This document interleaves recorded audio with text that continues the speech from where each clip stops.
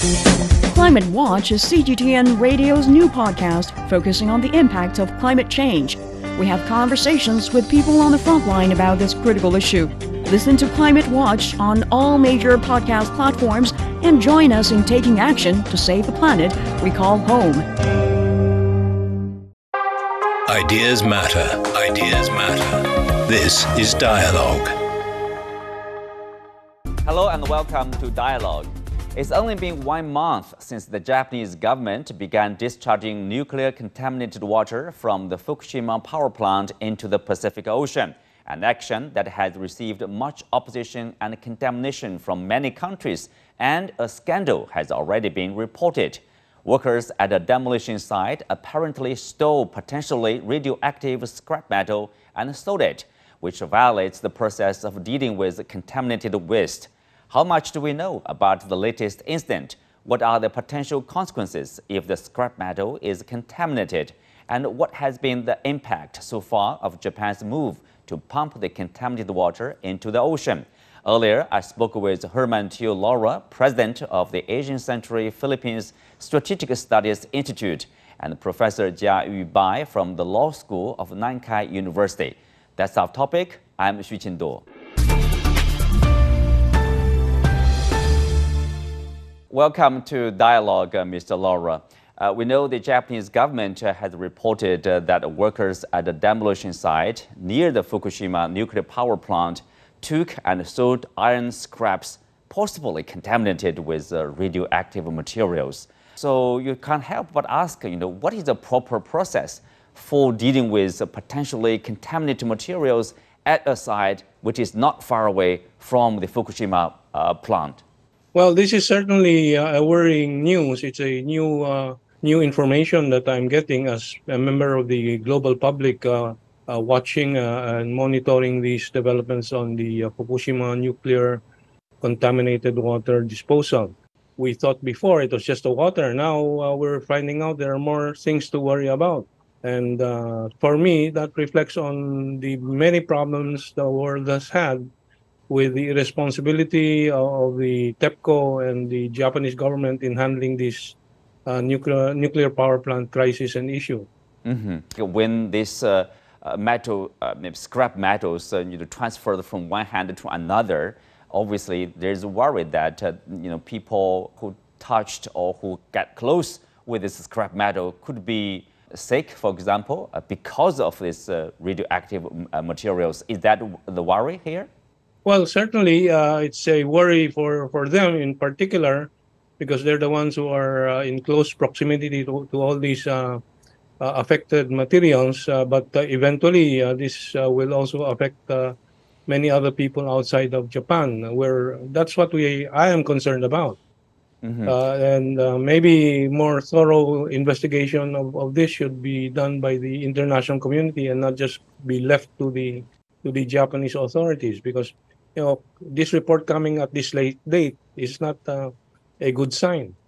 You mentioned about the Japanese government. Of course, people will ask the question, if there's a proper process, if there's enough warning, for example, at the demolition site, the workers will be fully aware of the potential dangers. They will not do that kind of, conduct that kind of behavior, like stealing some scrap metal and then sold the metal to somebody else because it's potentially dangerous.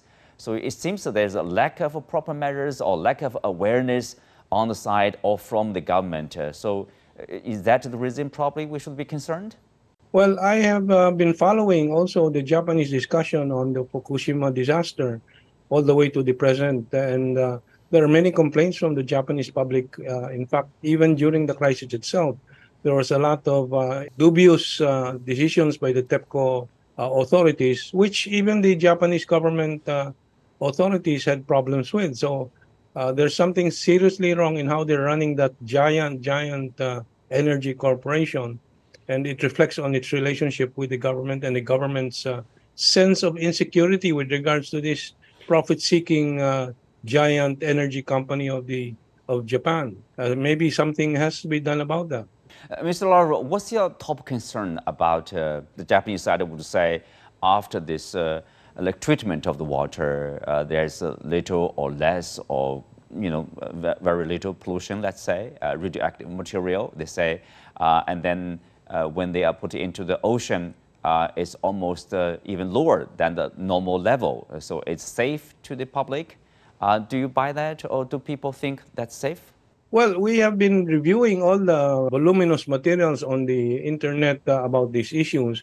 We've heard the experts on the Japanese side trying to reassure the public, but in almost all the reports, there's always that caveat.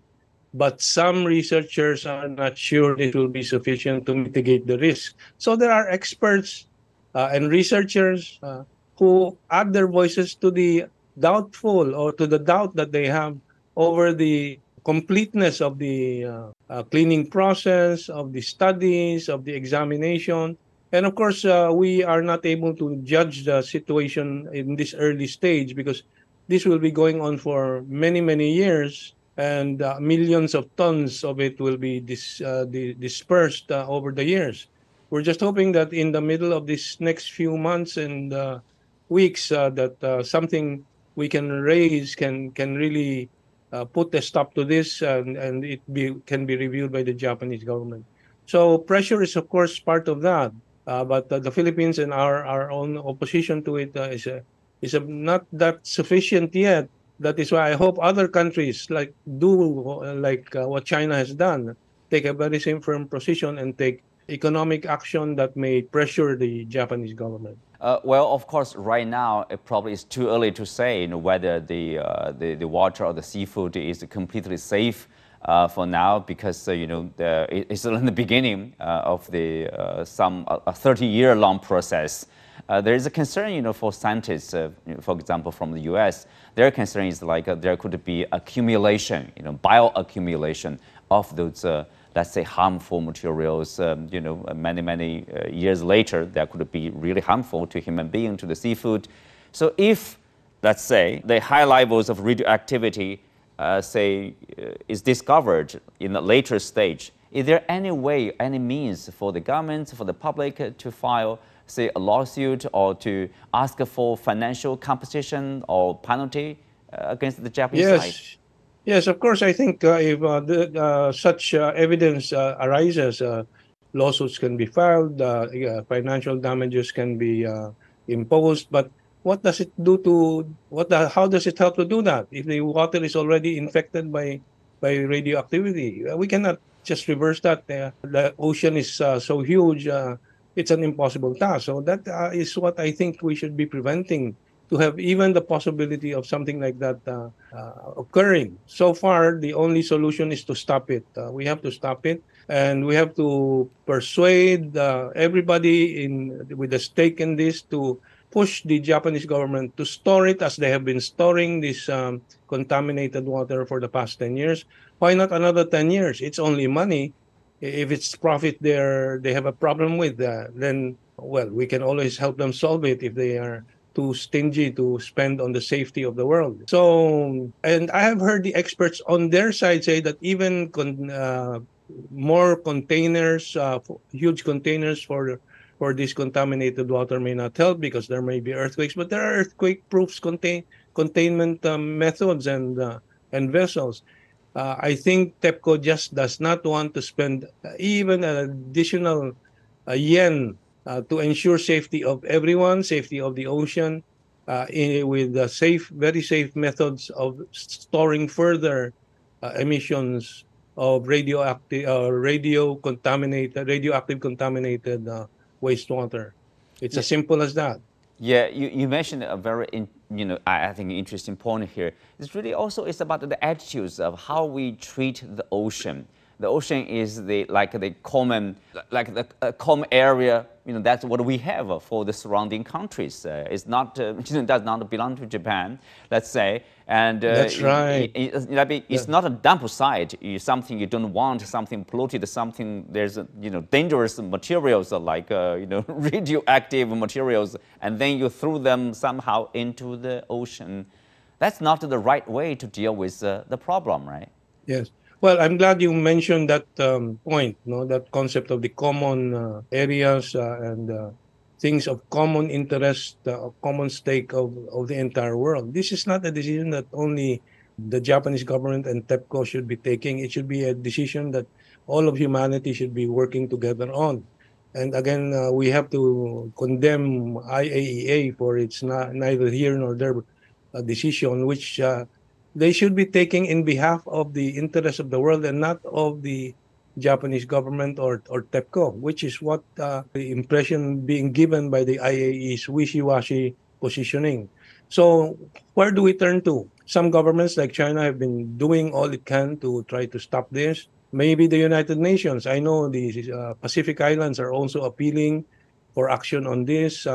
In the Philippines, we are aware that in a few months, this radioactive or radio contaminated water will be reaching circulation here in the South China Sea. So we're very concerned. So these common areas, I think, should be decided upon by all the nations of the world. I don't know how we're going to do it with the UN, and with our government not acting like it should, we don't know where to turn to. Maybe this can be brought to the United Nations by the Chinese government, which is taking leadership on this matter. Well, Mr. Laura, speak of that, if you take a look at the Western nations, in particular here, like the United States, Australia, who are directly, of course, connected to the ocean here.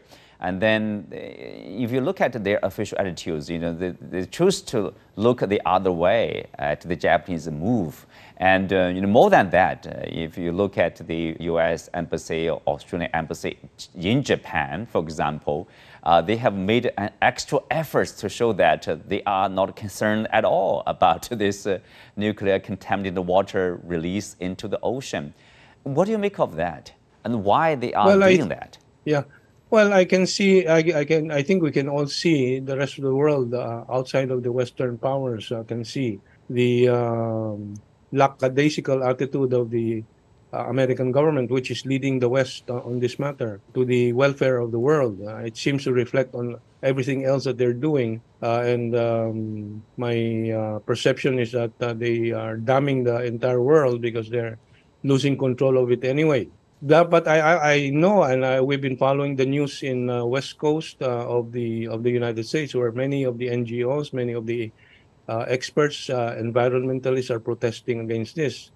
But the Americans seems to have seems to have politicized this as a Cold War matter, and that's very unfortunate. And again, that is why we have to keep educating our own people and the global South on why we have to balance off the power of the Western nations on these matters of common interest of the whole world. You mentioned about a politicization of this matter. So are you referring to that somehow they prioritize politics or geopolitics in this case for their new Cold War more than the life or safety for their own people or the public interests in this region? Definitely. I think that is what we are able to see from these actions of the Western powers on this matter, and the allies, so-called allies of the United States, like the Philippines right now, which is very unfortunate and very going to be very disastrous for mankind, for humanity. Well, thank you, Mr. Laura. Thank you for your time and insights. Ideas matter. Ideas matter. This is Dialogue. Welcome to Dialogue, Professor Bai. There has been a lot of discussion surrounding the science or the lack of it that led to the decision to discharge this nuclear contaminated water into the ocean. But from a legal perspective, how do you assess the legitimacy of this decision made by the Japanese government? The water will travel outward and affect many countries surrounding the Pacific. Will this decision be legal as it's a unilateral decision? Well, thank you. Thank you for taking me on the show, and thank you for the question. The Japan's discharge of the nuclear contaminated water is an illegal act, and we can analyze the illegality of Japan's discharge of nuclear contaminated water into the sea from the following legal perspectives, including the international treaties as well as the customary international law and general principles. Japan is a party to the United Nations Convention on the Law of the Sea. We usually call it the UNCLOS. The convention requires the state parties to take all necessary measures to prevent the transboundary pollution, to refrain from transferring or transforming damage or hazards from one type of pollution to another, and to minimize the discharge of toxic and hazardous substances into the marine environment to the maximum extent practicable. So Japan transfers nuclear wastewater containing radioactive substances from its domestic waters, which will move to the high seas and the judicial waters of other states. So Japan's discharge of the nuclear contaminated water into the sea is kind of violation of the UNCLOS. And also, Japan is a state party to the Convention of Nuclear Safety. The convention requires state parties with jurisdiction over nuclear facility to assume responsibility for nuclear safety and to implement plans to decommission a nuclear facility as soon as reasonably practicable if no reasonably practicable improvements can be made to enhance the safety of the facility. So Japan has transferred the issue of nuclear safety to the world by discharging nuclear contaminated waters with radioactive substances into the sea, which is a violation of its assumption of responsibility. And also, Japan is a party to the Convention on Early Notification of the Nuclear Accident. The convention applies to transboundary international discharges, and any decision by Japan on the discharge of Fukushima nuclear contaminated water into the sea should be based on cooperation with neighboring countries. However, Japan's option of discharging into the sea is not the most practical method at the disposal of the government of Japan, and would allow nuclear contaminated water to flow with seawater to other countries, indirectly transferring the danger from Japanese territory to other countries. And also, we can consider this question from the perspective of the customary international law and the general principles of laws. The Japan's discharge of nuclear wastewater into the sea carries the risk of causing great harm to humankind as a whole, as well as to the marine environment. In this regard, Japan may incur corresponding liability, including cessation of the violation, non-repetition, and compensation. At the same time, Japan's discharge of nuclear wastewater into the sea also violates the general legal principles of international law, such as the principle of precautionary duty of care and the responsibility not to cause environmental damage, international cooperation, polluter pays, and the responsibility of state for the compensation, etc. Well, you mentioned this existing international laws or convention of the sea or environment because this incident is unprecedented. So it is the first time we have such a worst situation. So I wonder, is there any specific law on such practice, on such incident? Or is there a principle people generally follow, which is agreed upon by all parties involved? Well, when we talk about the principles accepted by all sides, actually the relevant principles I have already mentioned, which include the principle of precautionary, the duty of care, and the responsibility not to cause environmental damage. So far as the principle of precautionary is considered, which means that in order to protect the environment, states should apply precautionary measures broadly in accordance with their capabilities.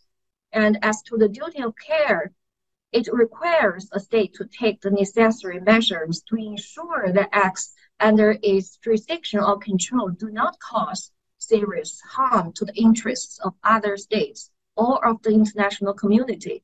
And also, the responsibility not to cause environmental damage principle asks states to have the responsibility to ensure that activities within their jurisdiction or control do not cause harm to the environment of other states or of areas not under their jurisdiction. And also there are other principles, including the international cooperation, the polluter pays principles, and the principle of state responsibility and compensation. Although such kind of pollution damage has not happened before, but we may take some similarities for the application of the previous principles to the accidents which may caused by Japan's release of the contaminated nuclear water? Well, we know that the IAEA, the International Atomic Energy Agency director, Rafael Grossi, talked about the report prepared by the IAEA on the Fukushima nuclear, contaminated water discharge. And he said it's not an endorsement of the plan to discharge the water into the ocean. But the Japanese government have certainly seemed to regard it as such, as a clean path to discharge the water. So were the Japanese wrong to assume this? What exactly was said in the report?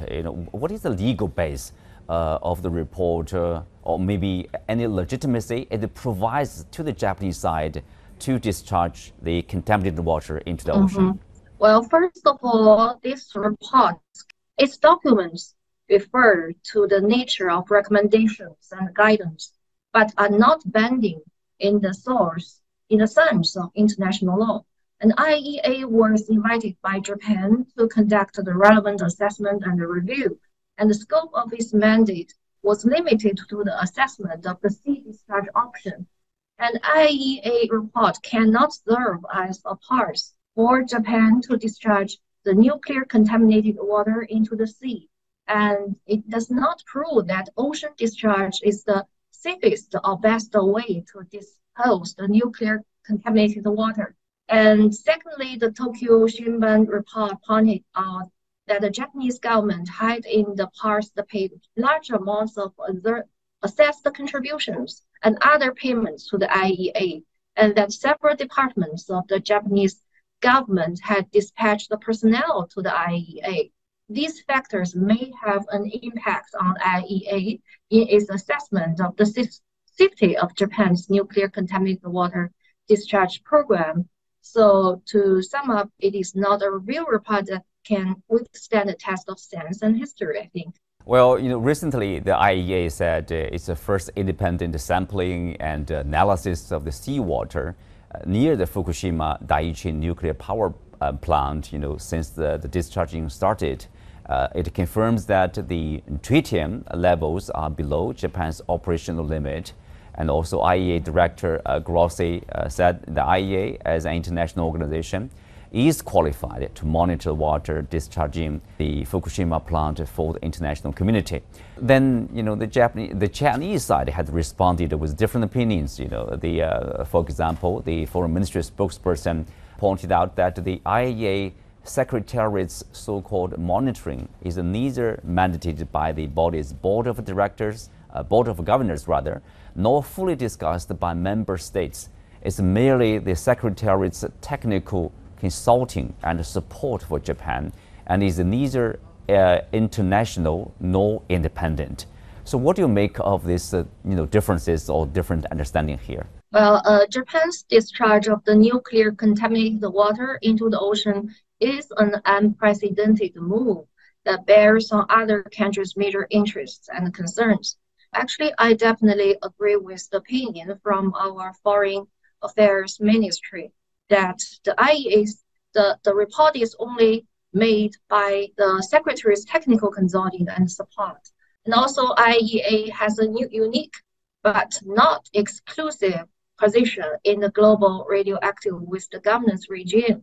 And IAEA statute and other international law documents do not give IAEA decision-making authority over the disposal of radioactive waste. And actually, some other important organizations, such as the Organization for Economic Cooperation and Development Nuclear Energy Agency, OECD, NEA, and also the International Maritime Organization, IMO, for international shipping, are all important relevant institutions. So although IAEA has an important role to play in this field, it is doubtful whether IAEA is qualified to monitor the water discharging from Fukushima plant for international community. Well, speak of doubts, one of, I would say the sources for people's concern comes from the poor track record of TEPCO, the Tokyo Electric Power Company.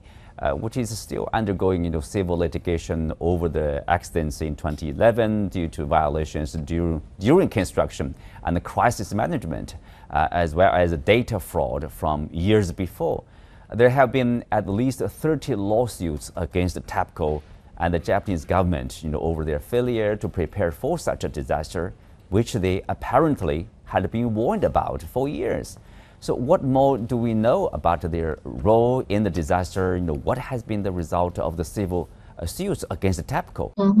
Well, what Japan does contravenes its international moral responsibility and obligations under the international law. The disposal of nuclear contaminated water from TEPCO is closely related to the global marine environment and public health. Therefore, TEPCO is not qualified to be the planner and executor of the entire nuclear contaminated water management. Due to its limited mandate, the IAEA actually failed to reveal the justification and legitimacy of Japan's ocean discharge plan and assess the long-term effectiveness of Japan's purification facility and corroborate the authenticity and accuracy of Japan's nuclear contaminated water data. Besides, state sovereignty cannot violate international norms or the common will of the international community. So there should be a consensus on Japan's nuclear contaminated water discharging arrangement reached by affected neighboring countries after sufficient consultation. With that, we come to the end of today's discussion. Many thanks to our guests. You can also find us on the CGTN app or on YouTube. I'm Xu Qinduo. Thanks for being with us. See you next time.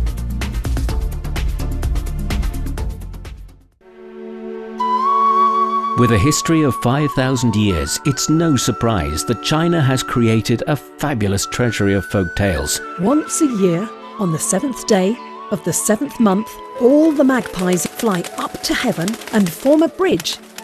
So many amazing worlds to discover. I want a new palace, said King Mu of Zhou one day. Chinese folk tales retold for audiences today. Will you marry me? He asked. And with little hesitation, she said, Yes. 5,000 years of amazing Chinese folk tales. My father must not go to war. Someone must take his place. You'll find Chinese Folk Tales Season 3, wherever you discover your favorite podcasts.